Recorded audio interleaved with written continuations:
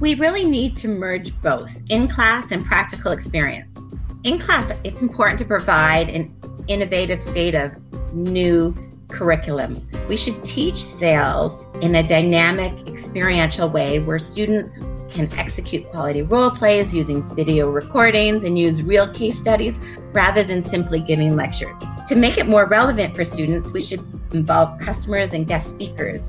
And to create increased practical experience, co-op programs are very successful, and sales case competitions provide wonderful learning opportunities. In a rapidly changing environment, it's important to find new ways to activate learning and distill the best information. We must create better bridges between academia and learning and development organizations to encourage the sharing of information and research. Overall, I think it's about empowering our future sales reps and leaders to think differently and to see and seek new learning experiences.